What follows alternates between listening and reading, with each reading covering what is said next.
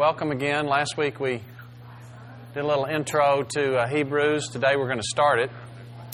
Last week we talked about Hebrews as being a book that has Paul as the author. If it's not Paul, it's somebody in his immediate vicinity. He's got Timothy, and we saw that Timothy is named by person at the end of the book. And Timothy is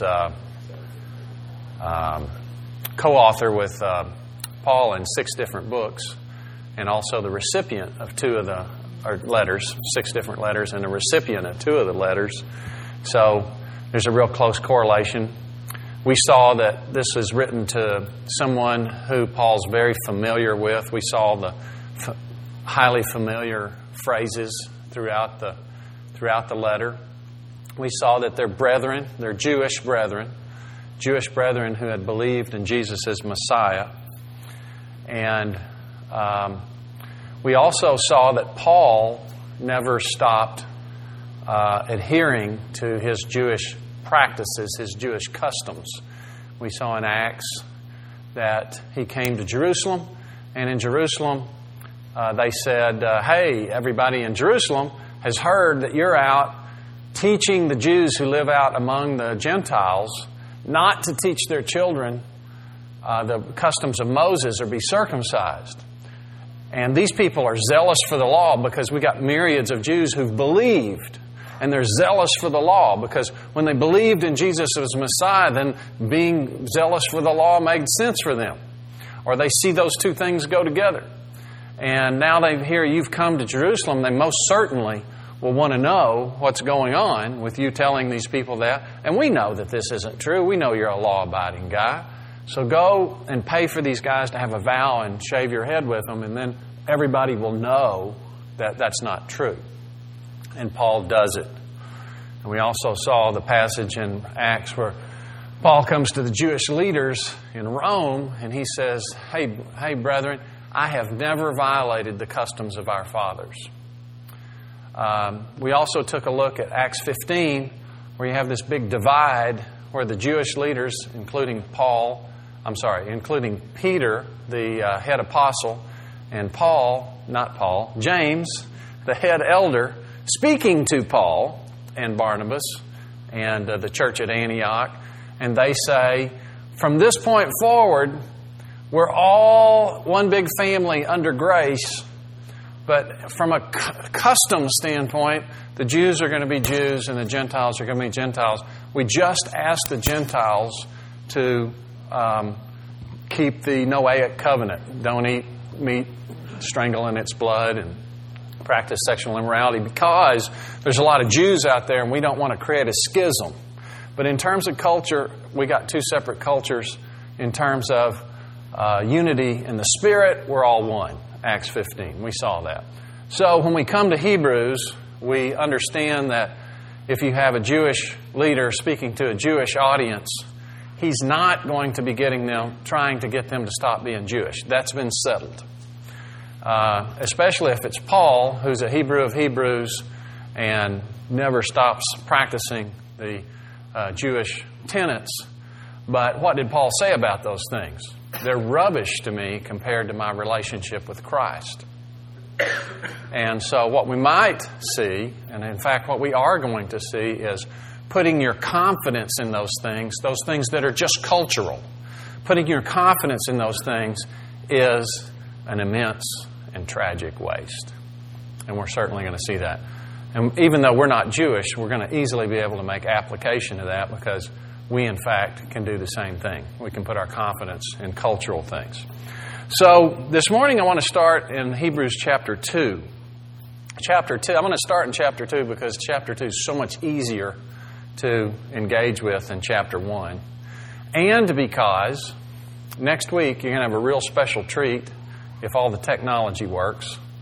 Dr. Anderson's going to videotape a message for you this week when he's here to do his GSOT class. And the message is going to be on Hebrews 1. Dr. Anderson is an expert on Hebrews 1. He wrote a book about it. And it has some, and I think it's his dissertation. Do you remember that? Do you know for sure? I think it is. I'm not positive about that. The book has some sort of pointy-headed theological title, but I can't remember what the title is. But what it's about is Psalm 110, and it's about the crowning of the Son of Man.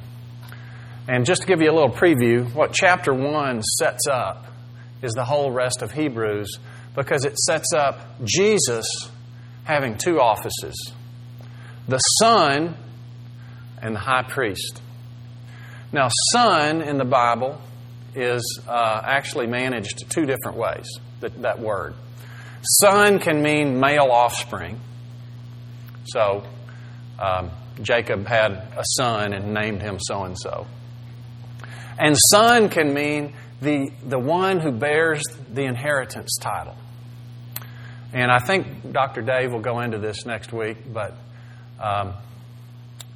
if you have a sovereign and he decides to bring another kind of sub-king into his sphere of influence and convey power to this other king, because you understand that in these big empires there were multiple kings under a high king.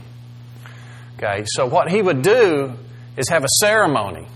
And do you know what this ceremony is called? The adoption.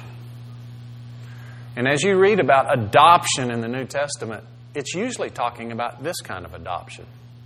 Not the kind where you have a child that comes into your family. This is talking about adopting a co-regent into your realm, your reigning realm.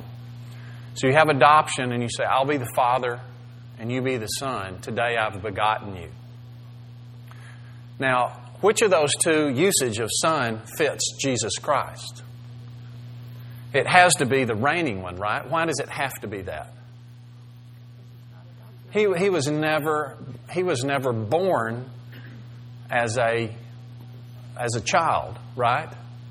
When did Jesus Christ begin his existence? In eternity, right? He's God. So there is no child of the Father in the sense of having been begotten as his starting place in life. He is from everlasting. He was born as a child in this world, but that was just an inhabitant of a body. That was not his beginning. Before Abraham was, I am. It was one of the phrases he said that really infuriated the Jews, because they understood that meant he already existed. He's from everlasting. So when he calls himself Son of Man, what's he saying?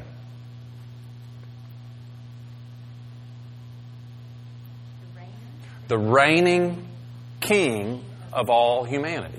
That's what he's calling himself. The one who has been given the reign from the great king. Now, since the Jews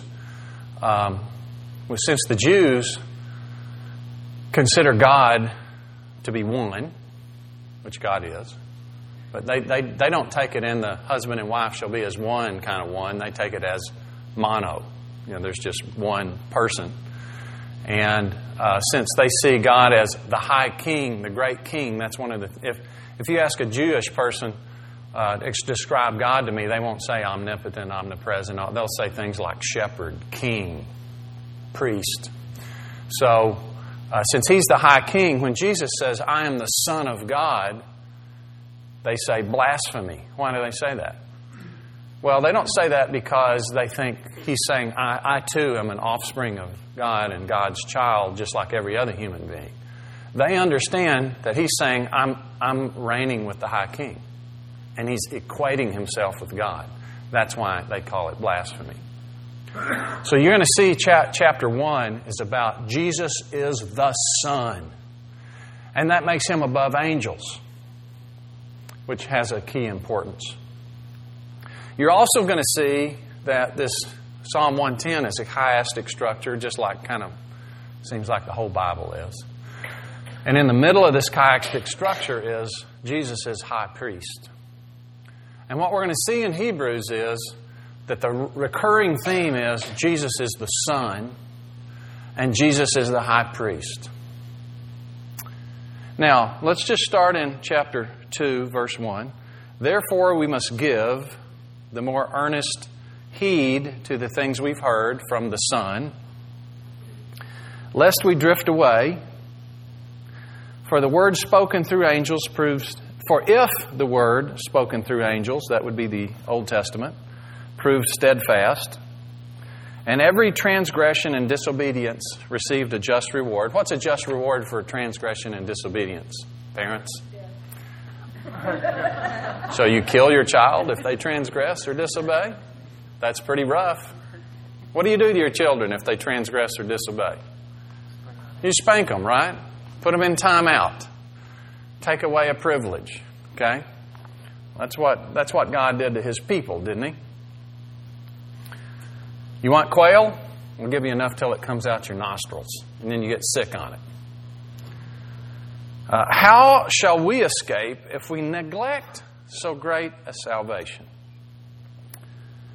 which at the first began to be spoken by the Lord, and which was confirmed to us by those who heard Him, that being the Lord. God also bearing witness, both with signs and wonders, with various miracles and gifts of the Holy Spirit, according to His own will. So we have here that we can neglect salvation. Now let's just talk about the word salvation. The word here, the Greek word, is soterio, and this is Hebrews 2. Soterio. And for those of you who just came in, I've got Dr. Dave's going to have a video next week about Hebrews 1. That's why I'm starting in 2. Soterio is most often translated salvation, but let's look at Acts 27:34. Acts 27:34.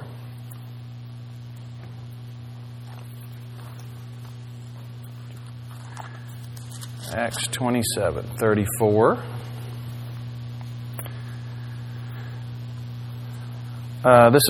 I'll start in 33 here. As the day was about to dawn, Paul implored them all to take food, saying, "Today is the 14th day you've waited and continued without food and eat nothing." This is after this tempest that they were in. "Therefore, I urge you to take nourishment, for this is for your survival, since not a hair will fall from your head of any of you." Anybody see the word salvation in there? Survival. Soterio. So you could translate that. This is for your salvation. Now, how could meat be for your salvation? It saves you from death, right? Physical death. He's saying you need to be saved from physical death by eating meat. So what does that tell us about this word salvation? What's that? Yeah, it has a contextual. You need to know what the context is. You need to know two things to know how to use this word. What are the two things? What are the two things you have to know in this context in order to understand what salvation is, soterio? Yeah, somebody's being saved from something. What is it? Saved from what? And? The tense. Very good. I'll say three things. That's outstanding. Yeah, who's being saved from what and when? Who's being saved from what and when? When is this, in this particular case, when are they going to be saved? Yeah, right now, when they eat the meat, right? Okay? And these guys had not eaten for 14 days because of worry. So when we see salvation, we've got to ask, who's being saved from what and when? So this is a salvation we can neglect, but before we can understand what it is the neglect is, and who's being saved from what, when, we got to figure out from the context who's being saved from what and when. Let me just dig into the comment Tim made about tense for a second. Let's look at Romans 13, verse 11. Romans 13, verse 11.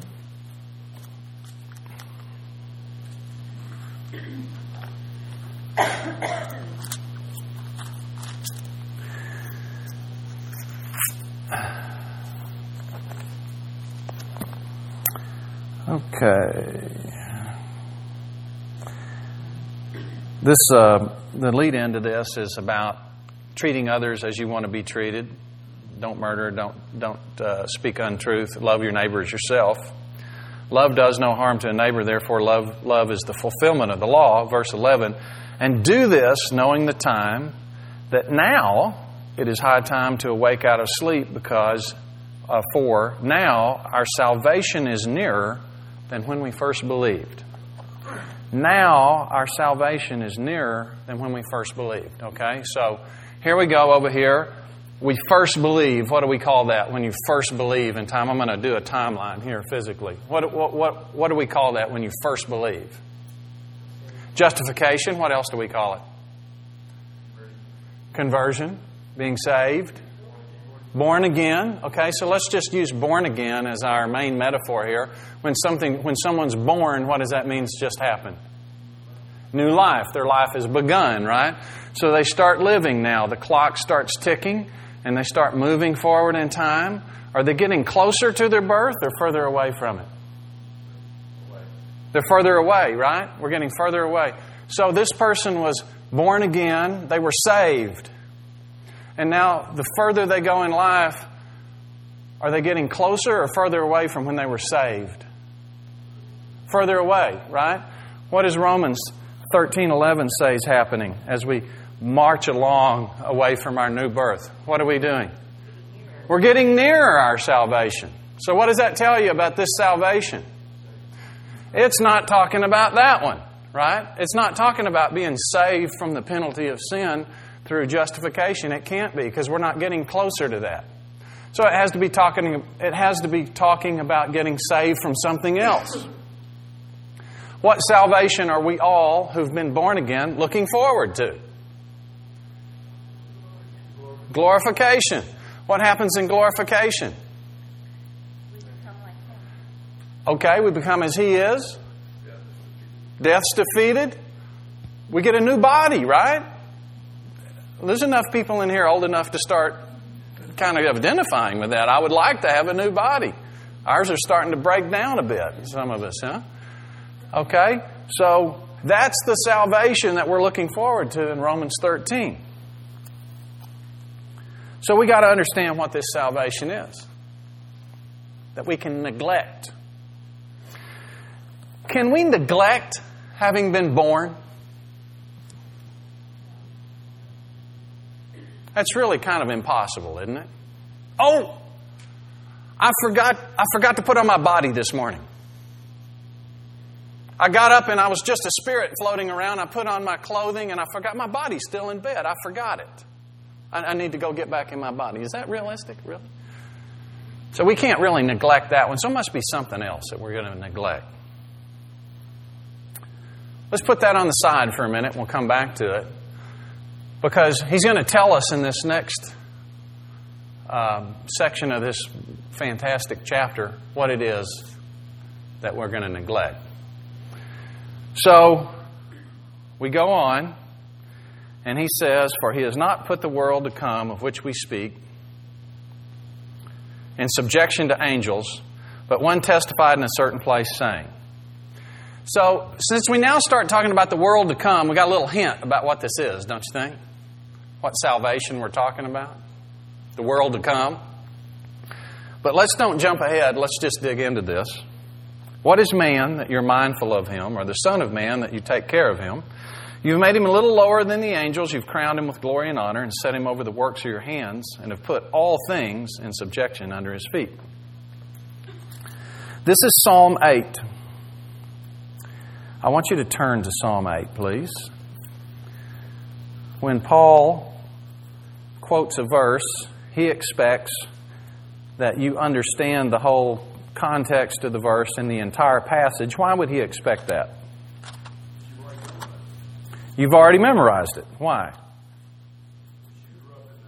You grew up in a Jewish culture, and that's what you did, right? Their awanas was to memorize the entire Old Testament, word for word. Psalm 8. Lord, our Lord, how excellent is your name in all the earth. who have set your glory above the heavens. Out of the mouth of babes and nursing infants you've ordained strength because of your enemies, that you may silence the enemy and the avenger. When I consider your heavens, the work of your fingers, the moon and the stars which you've ordained, what is man, that you're mindful of him? And the Son of Man, that you visit him? For you have made him a little lower than the angels, and you've crowned him with glory and honor. You've made him have dominion over the works of your hands.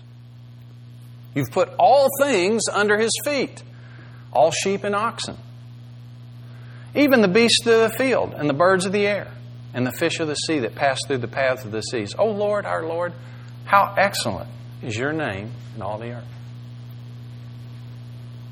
Okay? Tell me what this psalm's talking about. Glory of God. Glory of God's above the heavens. It's amazing, the glory of God. It's incredible. Look at all He's made. Is that the only glory this talks about? The mystery of man. Why is it a mystery? What's mysterious? Because He's a little lower than the angels, but crowned with glory. Because He has glory. Okay, so here you go. You got the God of the universe who has all this glory. He created all things. And then He makes this little man, lower than the angels. So if you have angels, man, and man is under angels, who are you going to put in charge? Angels. Makes perfect sense, right? And He puts man in charge. Who's man that you put him in charge? You've got at your house, you've got in your house husband, wife, dog. Who are you going to put in charge? I know some of you have a house that's ruled by a dog, but let's don't. Okay? Yeah, you're going to be in charge, right? You're not going to hey, I'm going out of town. Coach is in charge. Just do what coach tells you. That doesn't make it. That's not going to fly, right? So that's what the writer's saying here. He's saying, you got these low creatures and they're in charge. It's kind of crazy. Why did you give him complete charge of all? What's he in charge of according to this? All that was made. Name them off for me. The moon and the stars. Well, that's all that was made. What all does he say has been put under your feet? Sheep and oxen. Okay, sheep and oxen. So what kind of relationship do we typically have with sheep and oxen? We eat them.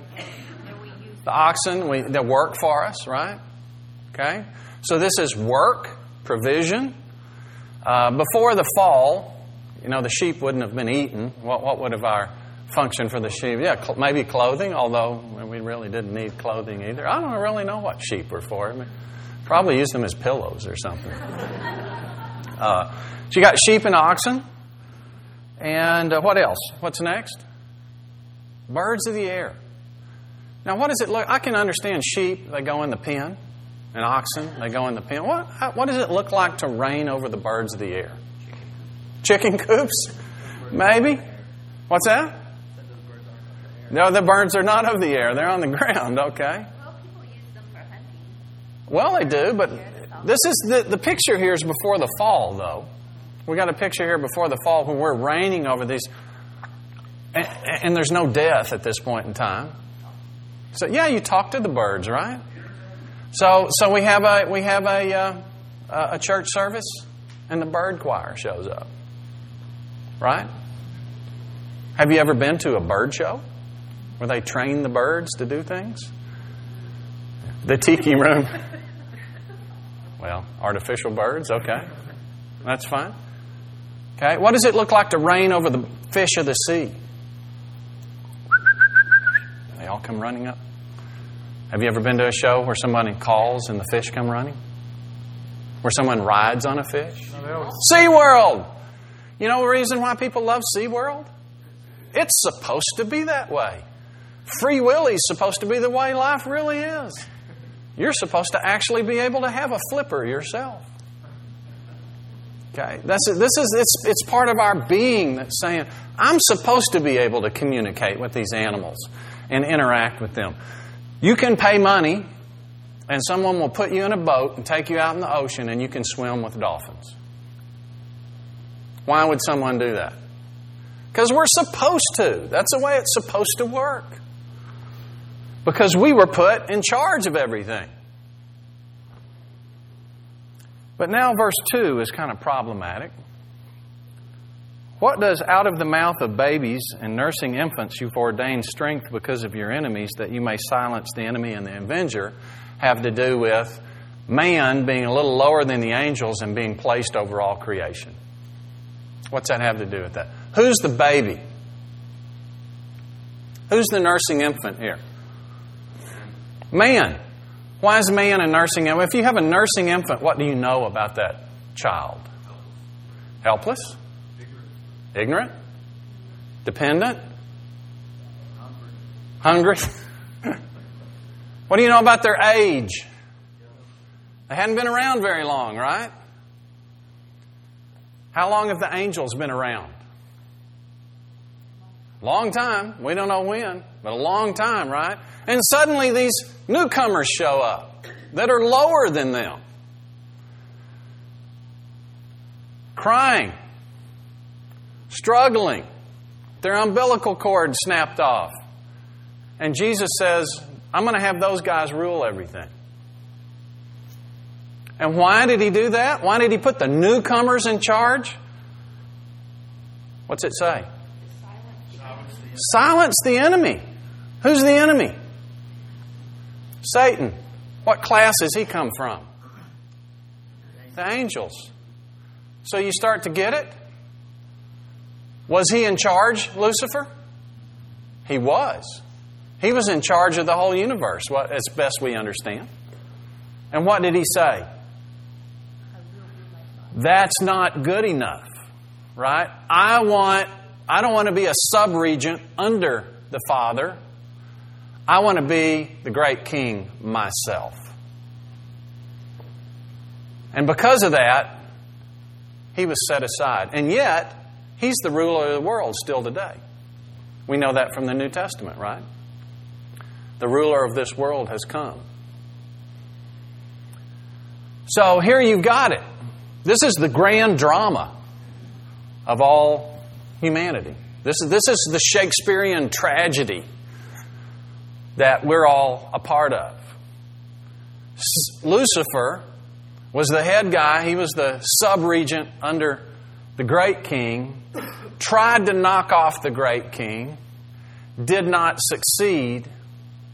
So, in order to demonstrate and silence the accusations and the claim of this regent, God has appointed some babies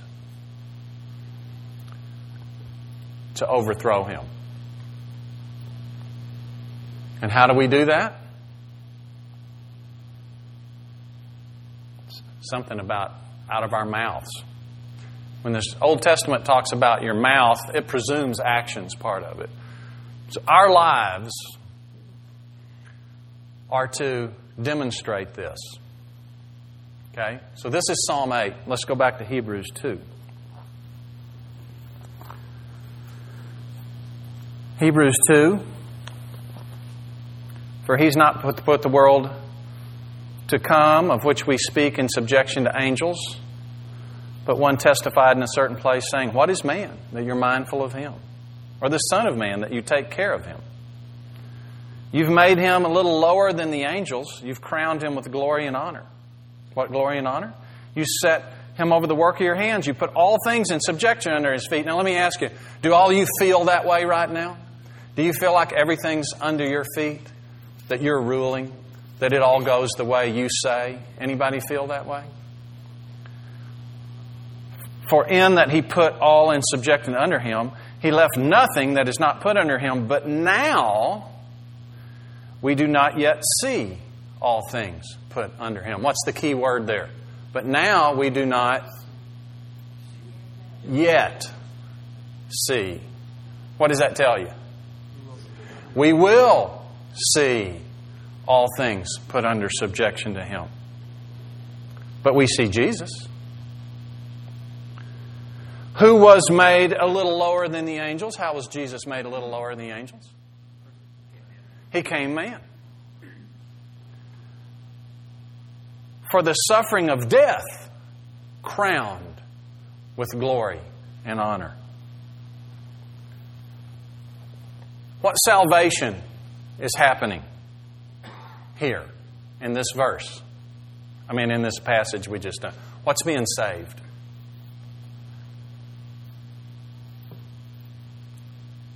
What's being saved? What's being saved and when? What? A right position for who? Okay, we're being restored to our proper place. Why were we knocked off of that place? The fall. Okay? So what's being saved from what? It's not just us. Right? Because part of the death is that we're no longer interacting with the oxen and the sheep and the birds and the fish like we're supposed to be. Or each other. It's all of creation, right? All of creation groans. Why does all of creation groan? You remember from Romans 8? It's not the way it's supposed to be. And what's it longing for? We'll go to that passage if we have time. Yeah, what's being saved here is all of creation being saved from the results of the fall and death. So we don't see that happening right now. It's not the way it's supposed to be. We're not in the position we're supposed to be in at this point in time. But what we do see is Jesus. But we see Jesus, verse 9, who was made a little lower than the angels for the suffering of death, crowned with glory and honor. If Jesus was restored back to His proper spot through the suffering of death, what do you think we're going to be asked to do?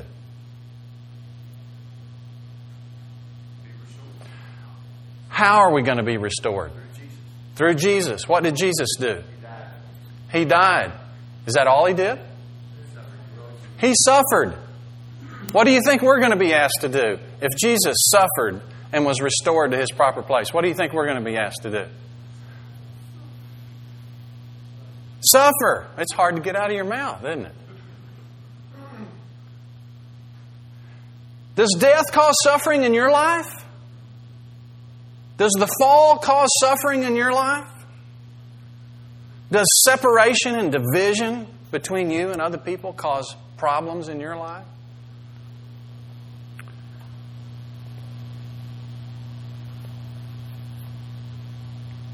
That He, Jesus, by the grace of God, might taste death for everyone.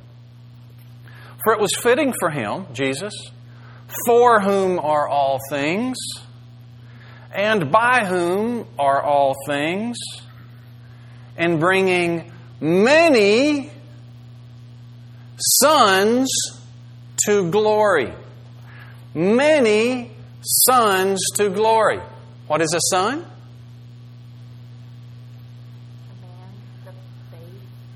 Well, okay, a son has to be a babe because it has to be a man. But what is a son? Not just somebody that's born. What is it? A reigner. A co-regent. Someone who's appointed to help rule. We're being saved from being knocked off our proper position and being restored back to our proper position. And the admonition here is don't neglect that salvation. How could you neglect that salvation? How could you neglect it? Yeah, but by not following the path Jesus given to you. Is it guaranteed that we're going to be restored to that position? No. It's not. The new birth is something that God just gave us, right? Anybody here have anything to do with your birth, your physical birth? Anybody here? Anybody planned it out?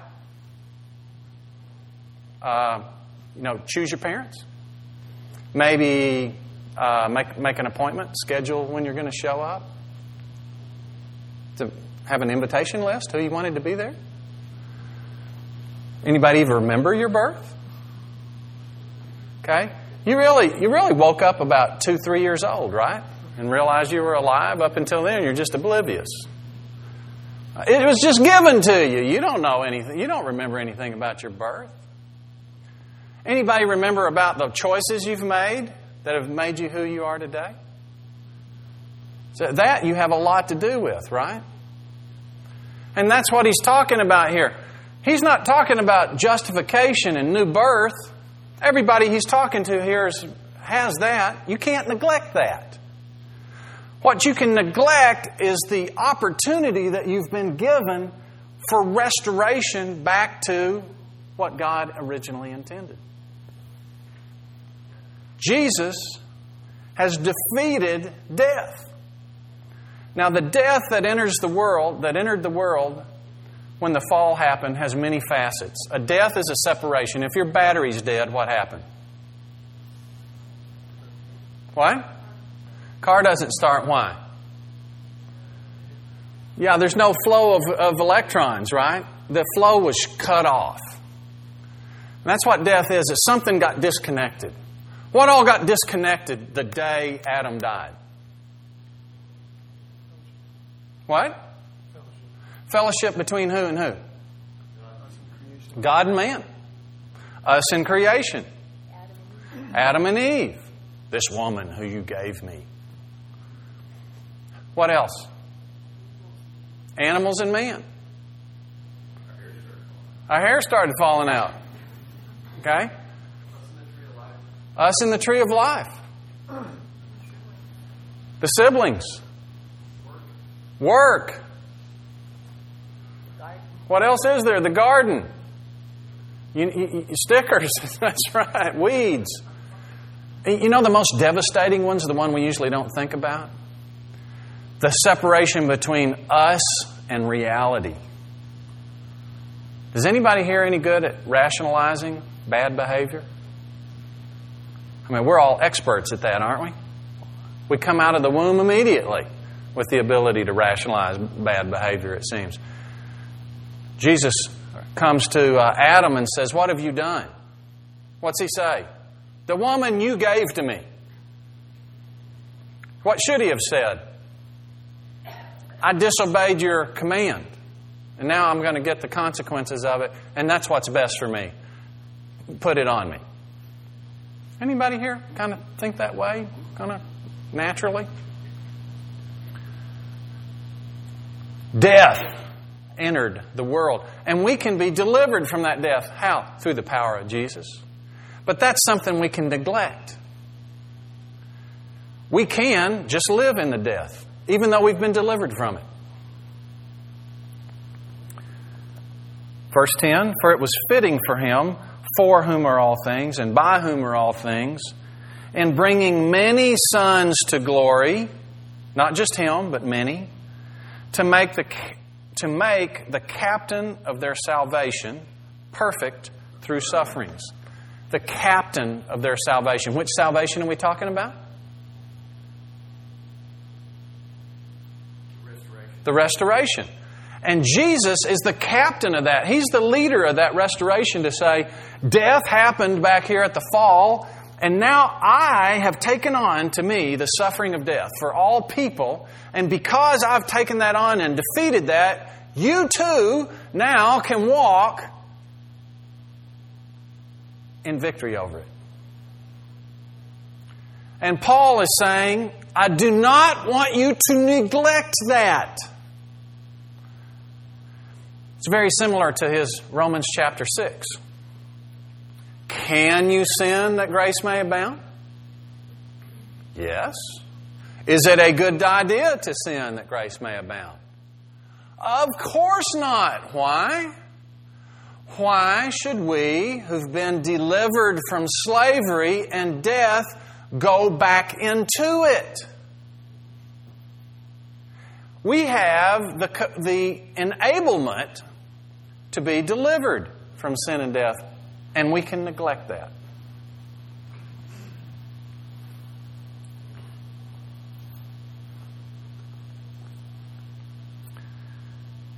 For both he who sanctifies, verse 11, for both he who sanctifies and those who are being sanctified are all of one. For which reason he's not ashamed to call them brethren, saying, I will declare your name to my brethren in the midst of the assembly. I will sing praise to you. And again, I will put my trust in him. And again, here am I and the children whom God has given me. Now, I'm not really sure what these verses do, to be real honest. I think if somebody has a better idea, let me know. But I think what he's saying here, on the first one, he says, I will declare your name to my brethren in the midst of the assembly. What he's saying is, Jesus is there with us. He's sitting in the audience with us. And when he says, I will put my trust in him, he's saying, just like you, I learned complete dependence on my Father. Just like you're being offered the opportunity to do, I should say. I learned complete dependence on my Father. Do you remember that Jesus said, of myself I can do nothing? He put himself in complete dependence. He's paved the way to show us what a completely dependent life looks like. Here I am and the children God's given me. Now he's gone up on stage, so to speak, and said, these are all the ones whom I've delivered from death, and I want to deliver them to complete restoration. That's my goal. Why? Because I'm their captain. I came from heaven to earth to take on a body to defeat death so that they could be restored. The whole idea from the very beginning was, I'm going to take these people lower than the angels, give them the reign over the earth, and silence Lucifer. Lucifer won a battle because he put us into that death. And now, when we follow Jesus, who's defeated death, we actually defeat Satan.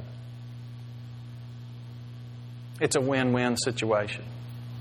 But we can neglect that salvation.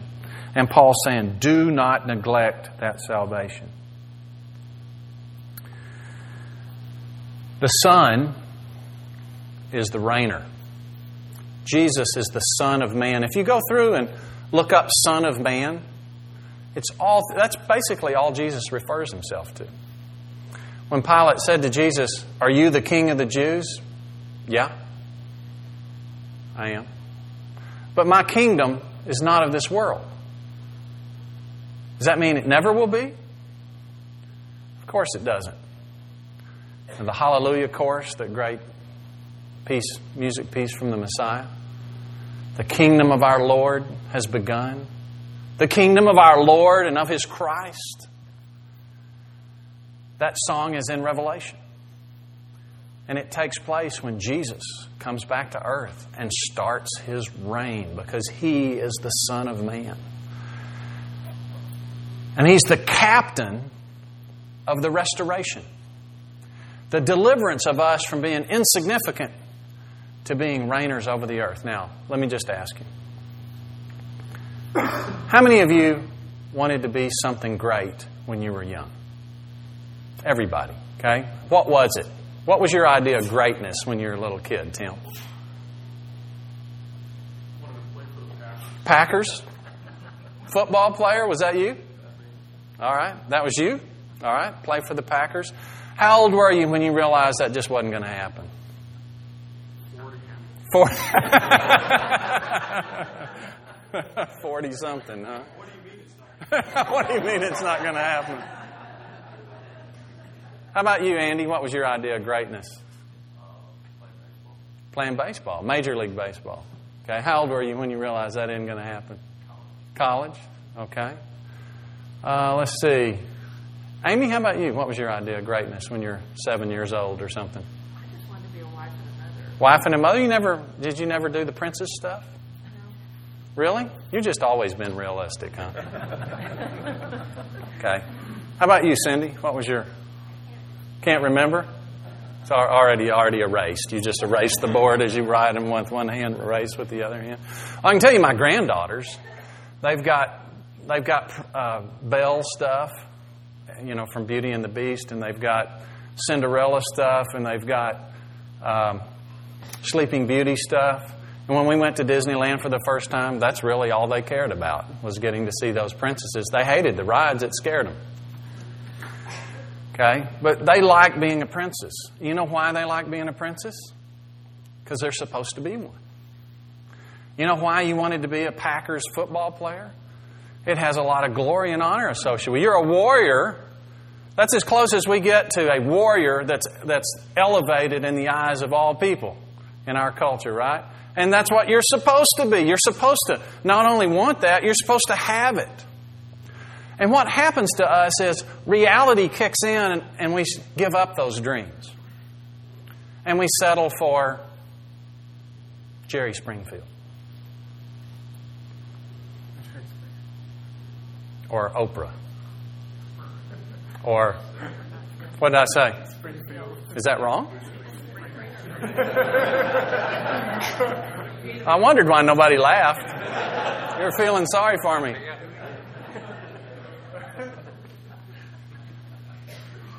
You don't watch it much, do you? Obviously not, yeah. Bruce Springfield?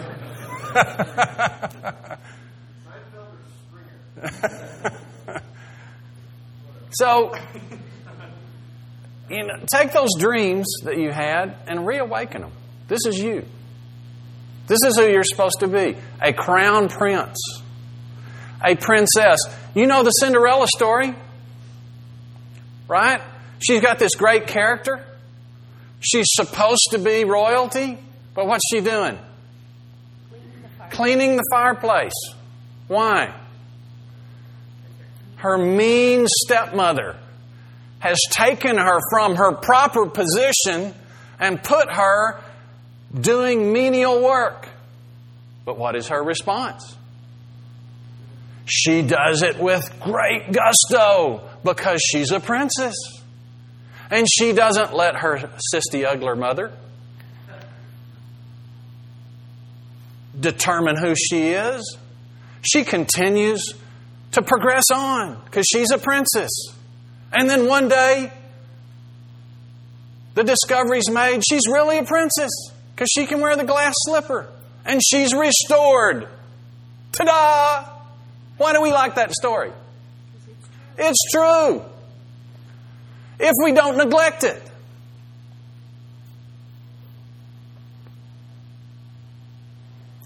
I like Lord of the Rings. I want to be Aragorn. What a great picture of manhood.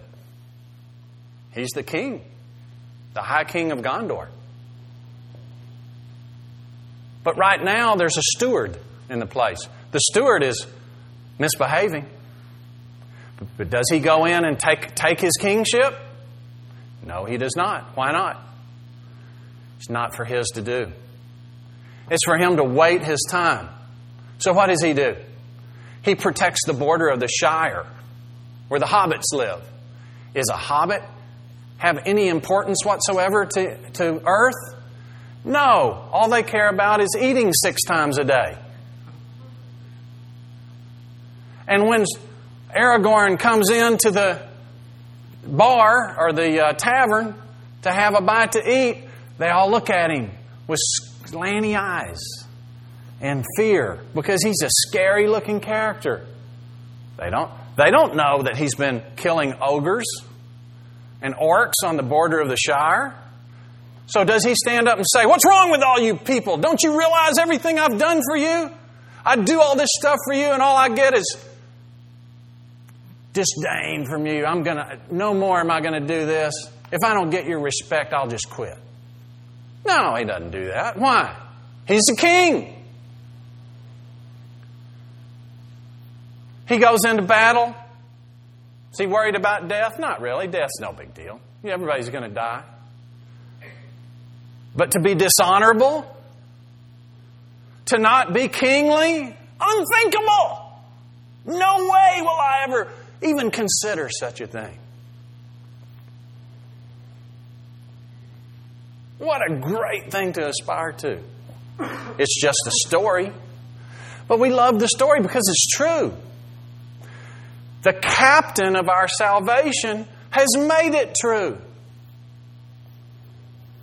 All of us are living in a world, and somewhere in our life, we're under an ugly stepmother. There's an ugly stepmother in your life if you'll think about it. Maybe a customer, maybe a relative, a neighbor, politician. So there's someone somewhere.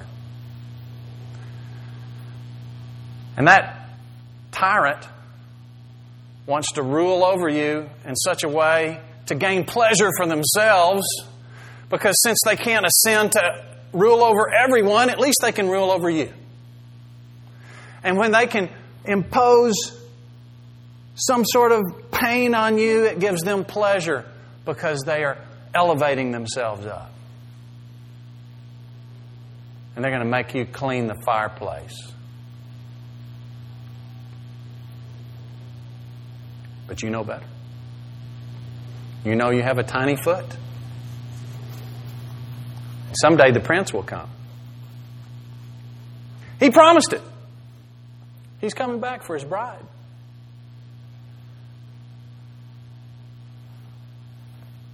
If you don't neglect it. There's ogres out there, orcs. Sauron's real. His eye is looking for you. It's on me. I can feel it. If you protect the Shire, serve those who can't serve themselves, they won't appreciate it. They won't even understand it. But you're a king. You're waiting for the restoration. It's not your time. It's not my time to determine when I get restored. It's my opportunity to protect the Shire until that day comes. And if we do those things, if we clean the fireplace with gladness and suffer under the ugly stepmother with cheerfulness, we're not neglecting the salvation. If we protect the Shire and do unto others as we would have them do unto us, you won't get rewarded for that a lot of the time. Sometimes you will. But you're being a king. Let your dreams restore, because the captain of our salvation has made it true. To end, I'm going to play a song that David wrote about Psalm 8. And the words will be up on the screen, and you can listen to it. I just love this song. So reflect on Psalm 8 while we do this, and then you'll be dismissed. Caleb, can you cue that thing up?